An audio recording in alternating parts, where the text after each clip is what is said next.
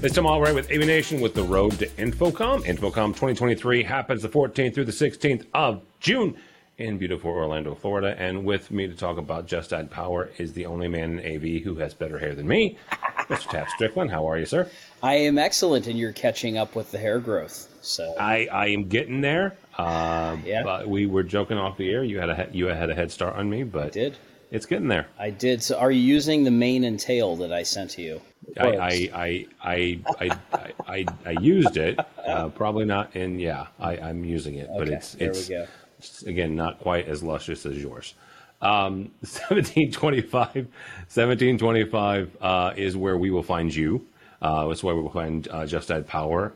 So this time around, Taft, what are we going to be looking at from Just Add Power? So we've got a new product in the Max Color lineup. Okay.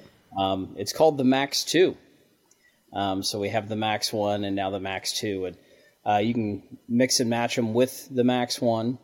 The backbone of our Max product is 4K 60, 444, supports Dolby Vision, HDR10, all the HDR formats over a gig network, over copper. Okay. No latency. We're going to be showing some gaming in the booth. Excellent. So Max 2 builds off that platform. It adds ARC, audio return channel. Okay. So you can pull audio from a display across the network to any other receiver. Wow. So you could pull audio back to an ARC amplifier, surround receiver, any number of things. It adds USB-C connectivity. And when we add that, it allows us to utilize the USB port to run a USB camera across the network. Again, it's still on a 1 gig network, and we're full 4K 60, 444 with full certification for Dolby Vision and everything else on a 1 gig network. But we also added an optional fiber port. Okay.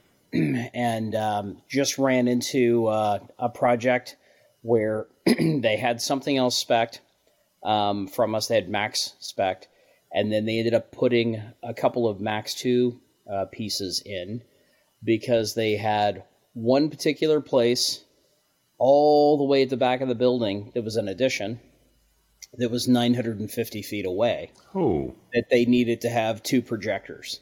And rather than going to something more expensive, they pulled a couple of pieces of fiber and bammo. Yeah. So just all part of the system and a piece of cake. So in that case, they had to power it locally as versus using PoE because we haven't figured out how to magically run power over fiber yet. But I'm sure somebody's working on that. So that's what we'll be showing. My smiling face and other familiar smiling faces in the booth. Slight booth redesign. You'll be able to see Max side by side with a direct source. And you'll be able to swing by and play a video game or two and check out latency and USB connectivity. That's pretty cool. We're looking forward to, the sunshine and paying $8 for a bottle of water in Orlando. That's the happiest place on earth. You keep saying this water thing. I drink nothing but coffee the week of InfoComm, so that I don't even know what the cost of water is that week. Coffee, I can tell you, is about $4.50 down there. I alternate between the two. So really quickly, because you mentioned something interesting there. What does that fiber addition give you? I mean, it sounds like it's going to expand even more opportunities for you guys, and by extension, more opportunities for the dealers in your network to kind of leverage Just Add Power in more than just the 1 gig network space, where now they can send it farther than the limitations of that copper has. But now they can start leveraging it and expanding out beyond those physical limitations of copper. So, we've seen a lot of projects where they'll fiber link switches and have multiple switch points. But it never fails, fairly often we find somebody who just everything's within reach of copper distance except for this one thing, right? And whether that's the, additional amphitheater on the back of the building that needs 2 projectors fed, or the signage out at the road with a video board. And those are the types of things that we've seen. So in this design, our engineering team looked at it and said, well, if we're going to do this, we should go ahead and look at doing this and see. So, people are still hugging and kissing and loving on pulling copper because it's cheap, it's easy, it's reliable, and it carries power. Yeah. Right? And pulling fiber is not cheap, and fiber switches are quite expensive. Yeah. And I have another application where they just used it for a point-to-point over 1,300 feet. So just a piece of fiber and 2 of our boxes, and bammo, they had exactly what they needed below budget. So that's awesome. Yeah, pretty great.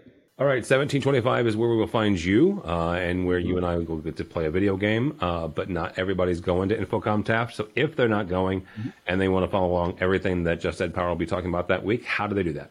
Our website, justaddpower.com, which is just completely redesigned, and our team did an awesome job on it. Very nice. So there, and then we are on Facebook, we're on Instagram, we're on Twitter. Twitter's still open. That's right. Yeah, and yeah, so all the socials, just under our name, Just Add Power. All right, very good. Tav Strickland, Just Add Power. Thank you so much. We'll see you at InfoComm. For us, for Aviation, go by our website, aviation.tv. That's aviation.tv.